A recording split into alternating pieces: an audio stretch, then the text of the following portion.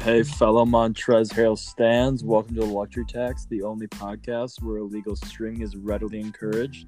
I'm Logan. And I'm Maxwell. You can catch us here every Wednesday on the Lead Sports Media, as well as the Spotify and Anchor app.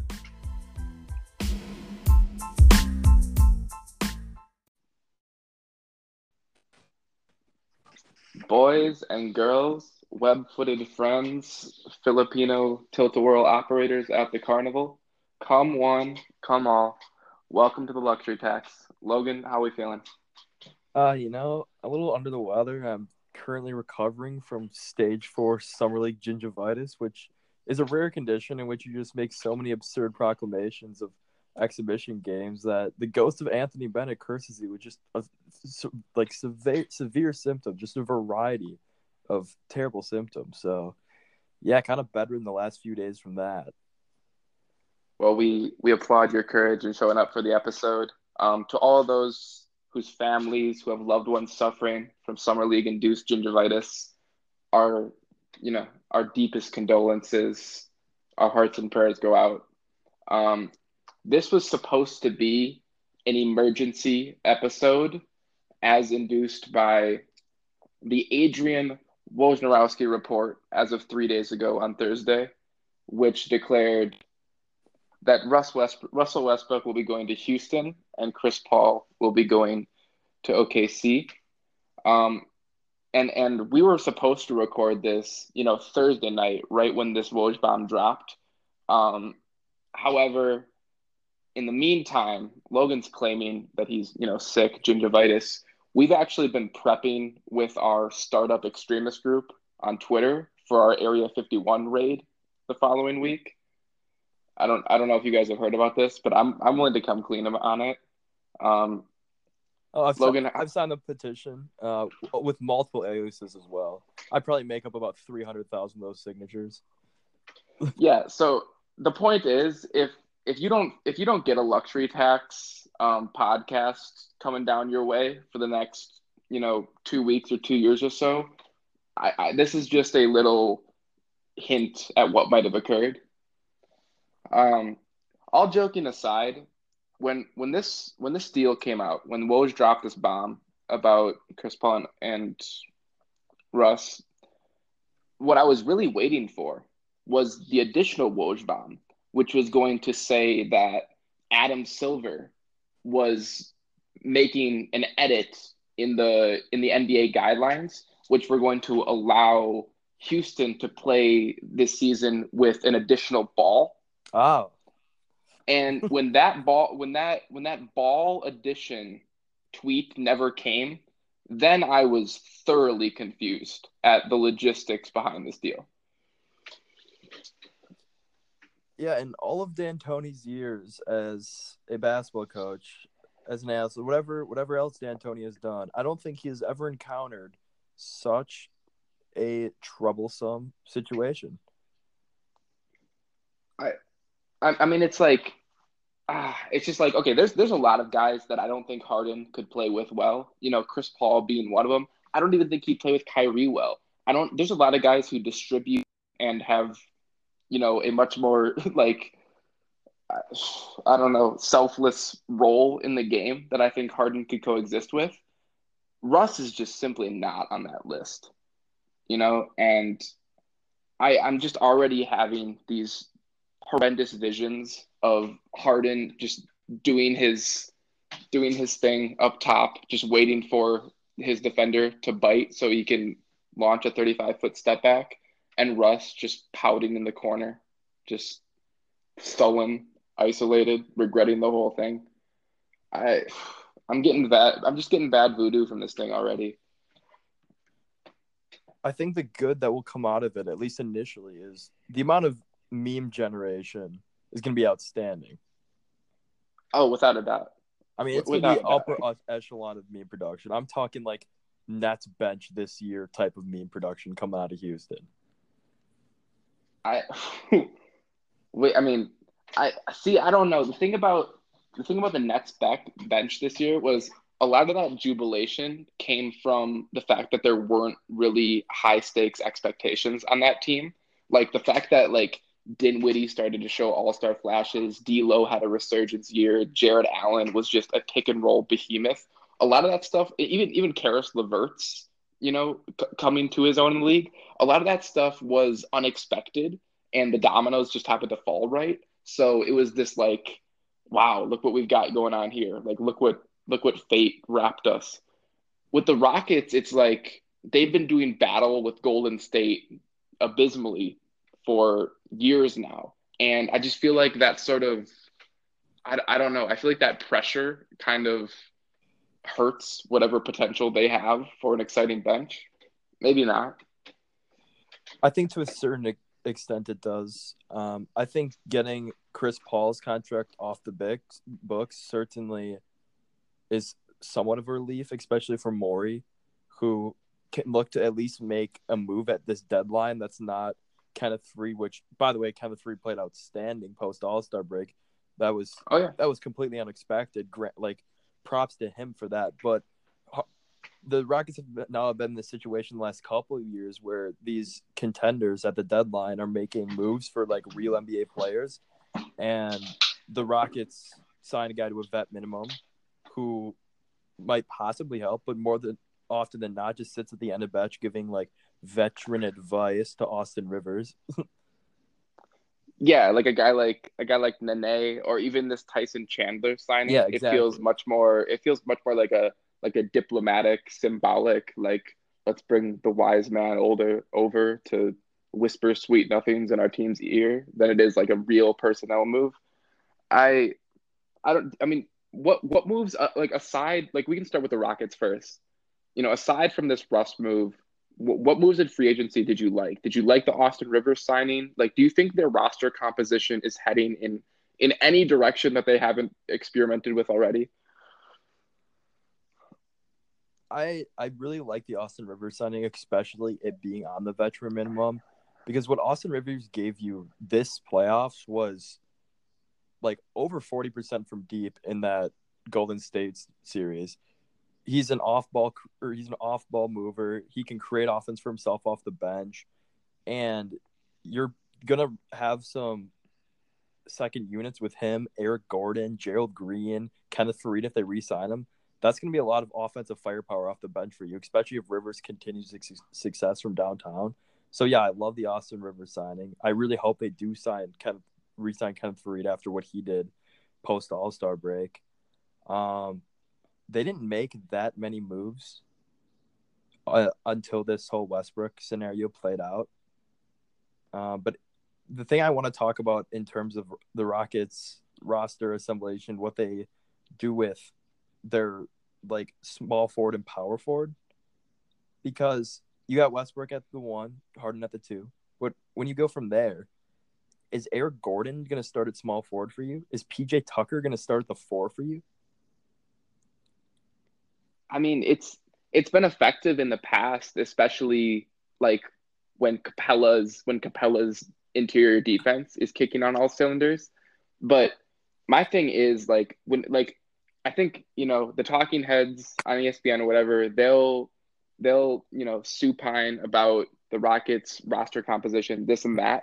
And then what actually plays out when game time rolls around, especially a high stakes game, it's set after set of Harden high pick and roll into fade off into ISO, and at the end of the day, it doesn't matter what bodies you have on the floor, or how well the pieces complement each other, or who's moving off the ball well and who's setting good down screens and whose footwork is proficient. It matters whether or not Daryl Morey and D'Antoni are willing to cede the reins to this horse and say, look, Harden, it's your team. You do what you want. And I think if that continues to be the strategy they deploy, I have no idea how Russ is going to coexist with that philosophy. Unless he somehow takes on a Draymond type game, which I think he is. Ooh, or even Simmons. Which I think he is capable of, just given the physicality and just the generally electrifying nature that he possesses. I just don't know if the willingness is there for him to take a true second seat to Harden and say, I'm going to do everything else except for shoot the mid-range, except for shoot the three, except for shoot. I mean, that's what really Westbrook has to say is I'm going to shoot less than 10 shots a game.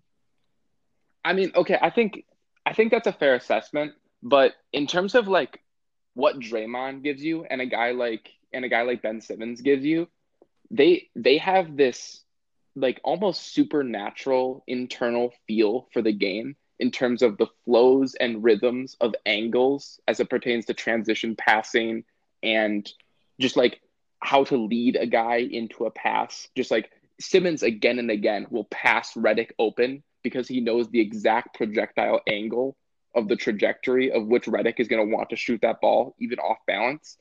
And when I look at like Russ's career, I think he's a good passer. I think at times he's a willing passer.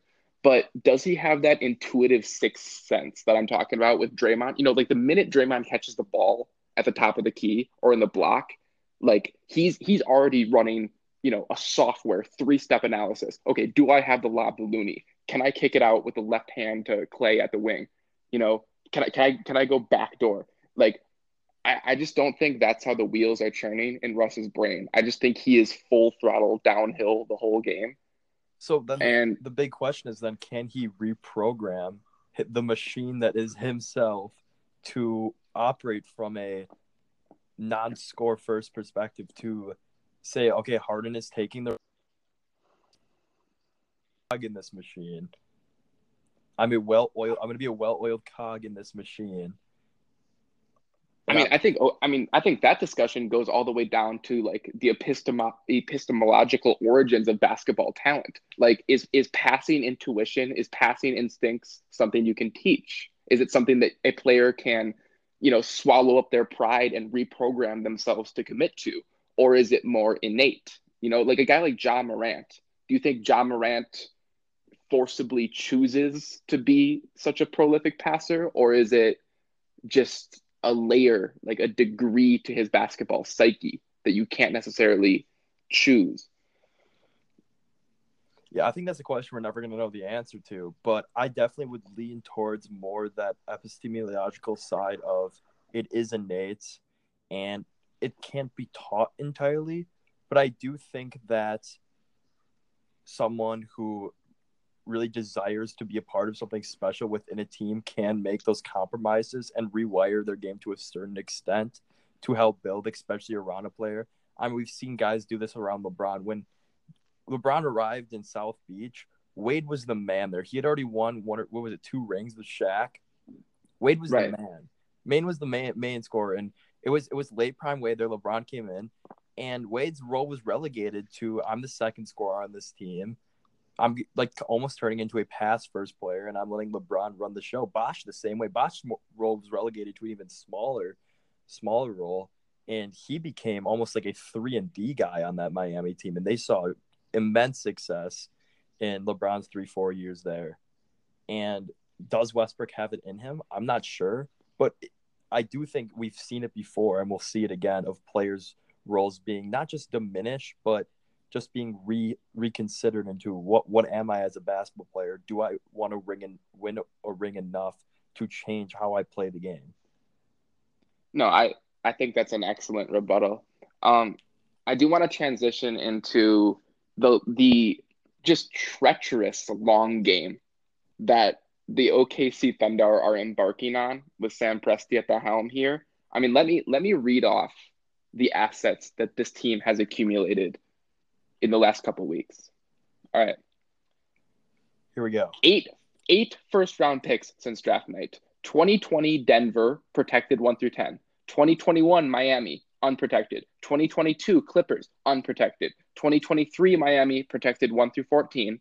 2024 Clippers unprotected. 2024 Houston protected 1 through 14. 2026 Clippers unprotected. 2026 Houston protected 1 through 4. Plus, and here's the kicker, 4 additional pick swaps. I mean, this is beyond any sort of hinky diorama of scheming. You know, this is selling the farm. Not to mention that Chris Paul still remains on the roster. Dennis Schroeder still remains on the roster. And it seems like after that Clippers trade, they're committing to Shai as somewhat as the point guard of the future there. So you're probably gonna see them at least make one more deal, if that not be Steven Adams dealing him somewhere else to a contender, dealing Schroeder, dealing Chris Paul. We could see the Thunder realistically have 20 draft picks, including their own, in the next 10 years. They could have 20 It'll be like, oh my 20 God. first rounders in the next 10 years. I shit you not. I shit you not. They're going to have like multiple G League rosters. Like it'll be a summer league where you see, oh, the Thunder are playing the Thunder. Look at that. That's Dan Dockich is announcing, saying no one's boxing out. This is horrible. They might have to start a JBL team. Yeah, you'll have LiAngelo playing for like the Thunder's C team in G League. Yeah, no, that could be fun. No, here's my biggest grievance, or at least my biggest point of curiosity is, listen, Dennis Schroeder, when he's put in the right sets, can be a really effective penetrator and spark plug as a point guard. Shai, we're just dipping our toe in the water of what Shai can be in terms of his feel for the game and his slithery penetration style. And to bring in, Chris Paul's got 3 years, $124 million. Are you bringing, is this move all about those 2 first-round picks and then you're going to dish Chris Paul to, whoever? Or are they trying to be pseudo-competitive gun for the 8 seed while rebuilding and like keep their young talent, like mystified in some sort of like, hey, we're still contending, get up every day and we're here to win an NBA championship sort of aura? Or what the hell is this? See, I think that aura is a lot of the times a falsehood. Like we saw it with the Cavs last year after the LeBron to LA show went down. Tristan Thompson and Kevin Love were sending out tweets that, oh, we're destined for success this year. We're gonna be a playoff team. We're gonna shock everyone. And then the season starts, of course. October rolls around. And then JR quit. They're god awful. I mean, they're so bad. Oh yeah, just a dumpster fire. But there is still a pretty damn good amount of talent on this Thunder team. Like I said, you have Chris Paul, Schroeder, Shai, you have Gallinari, you have Steven Adams, then you have Nerlens coming off the bench, you have Terrence Ferguson. We don't know what Hamidou Diallo is going to be this year, but there is still, like, this is a playoff team in the East for sure. Deontay Burton? Yes. Never sleep on Deontay Burton. Darius Bazley. You were just trashing Darius Bazley in our draft episode. Yes, I was. But let's not have a change of heart so soon. If we're talking about Chris Paul, Schroeder, Gallinari, Steven Adams, Dylan Noel, like, that's a playoff team in the East.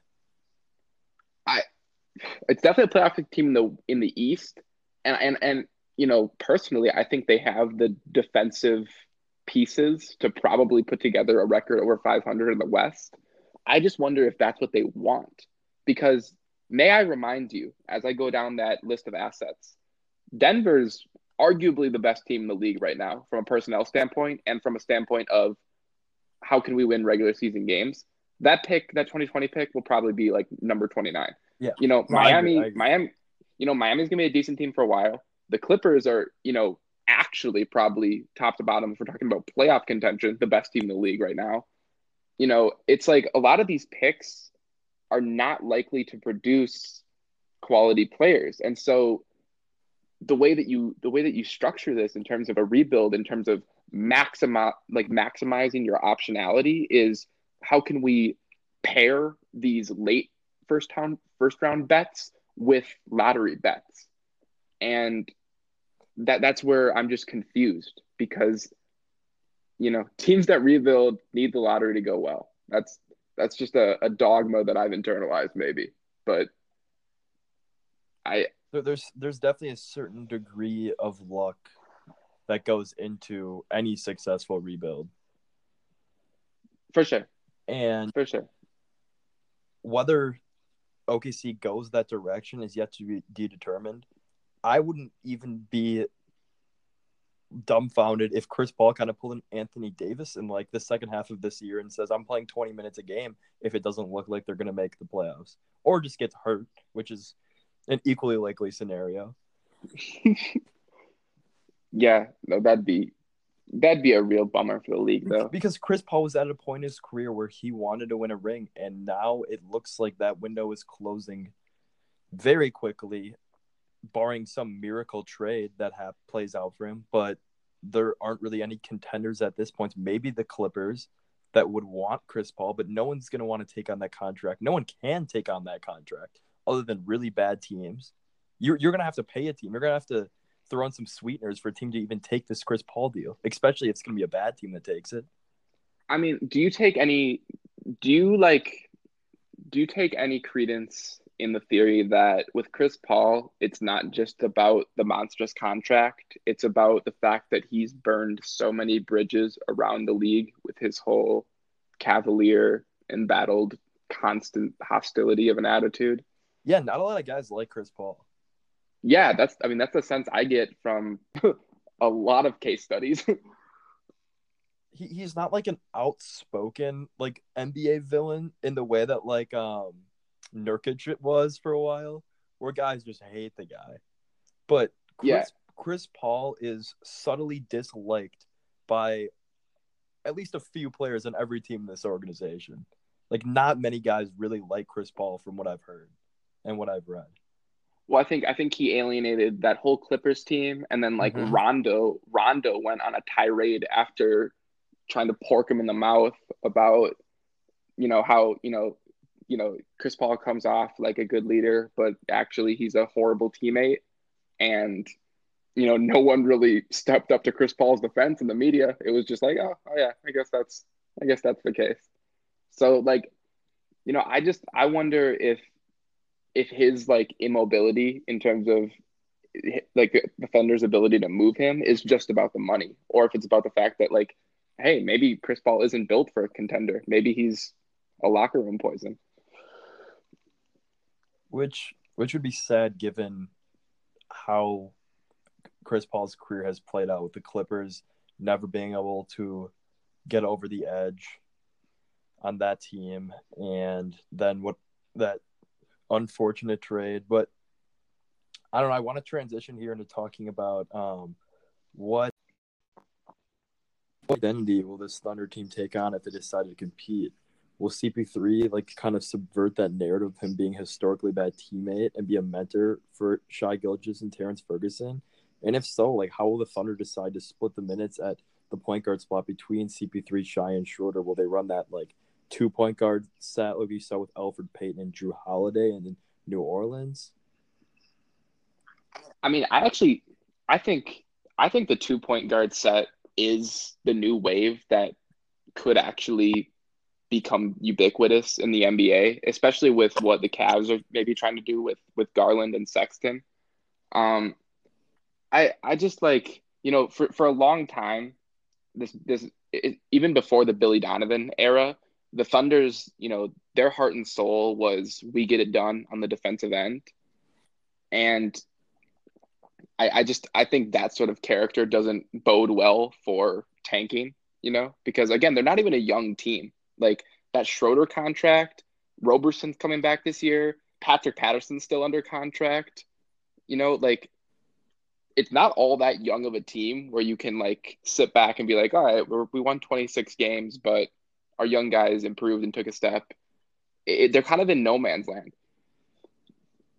Yeah, they kind of are in that no man's land, like what the Wizards have been in for the last like half decade or so. And like I said, you have to wonder, will they capitalize on CP3's, I guess, veteran prowess and kind of, like I said, subvert that narrative of him being that historically bad teammate?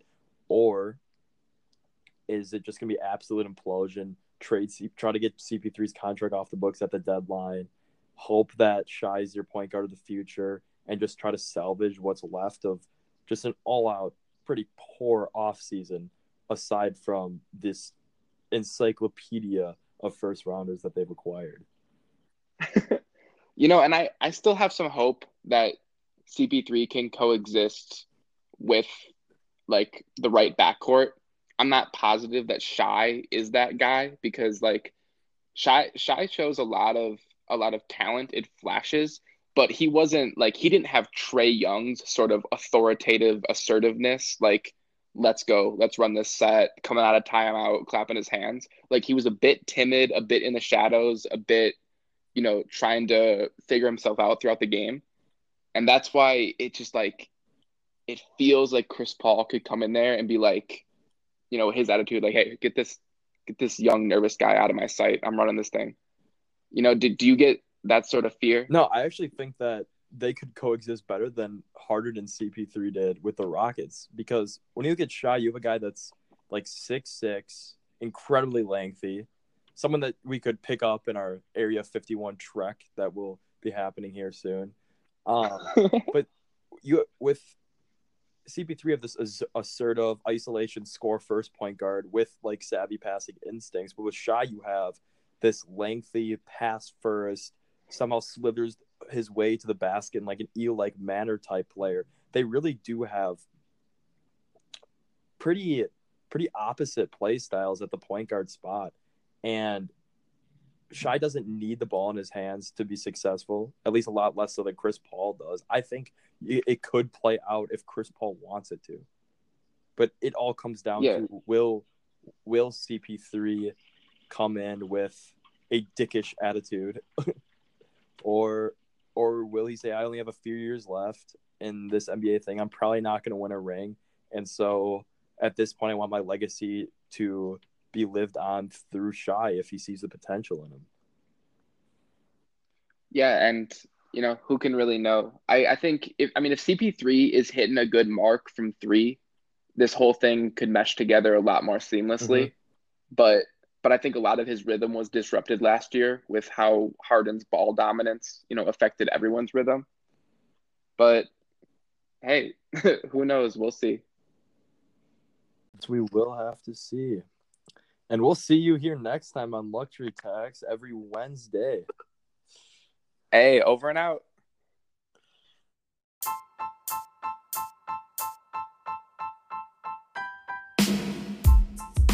Thanks for tuning in to Luxury Tax. For more scalding hot takes, don't forget to follow our Twitter at the Luxury Tax, as well as the Lead Sports Media.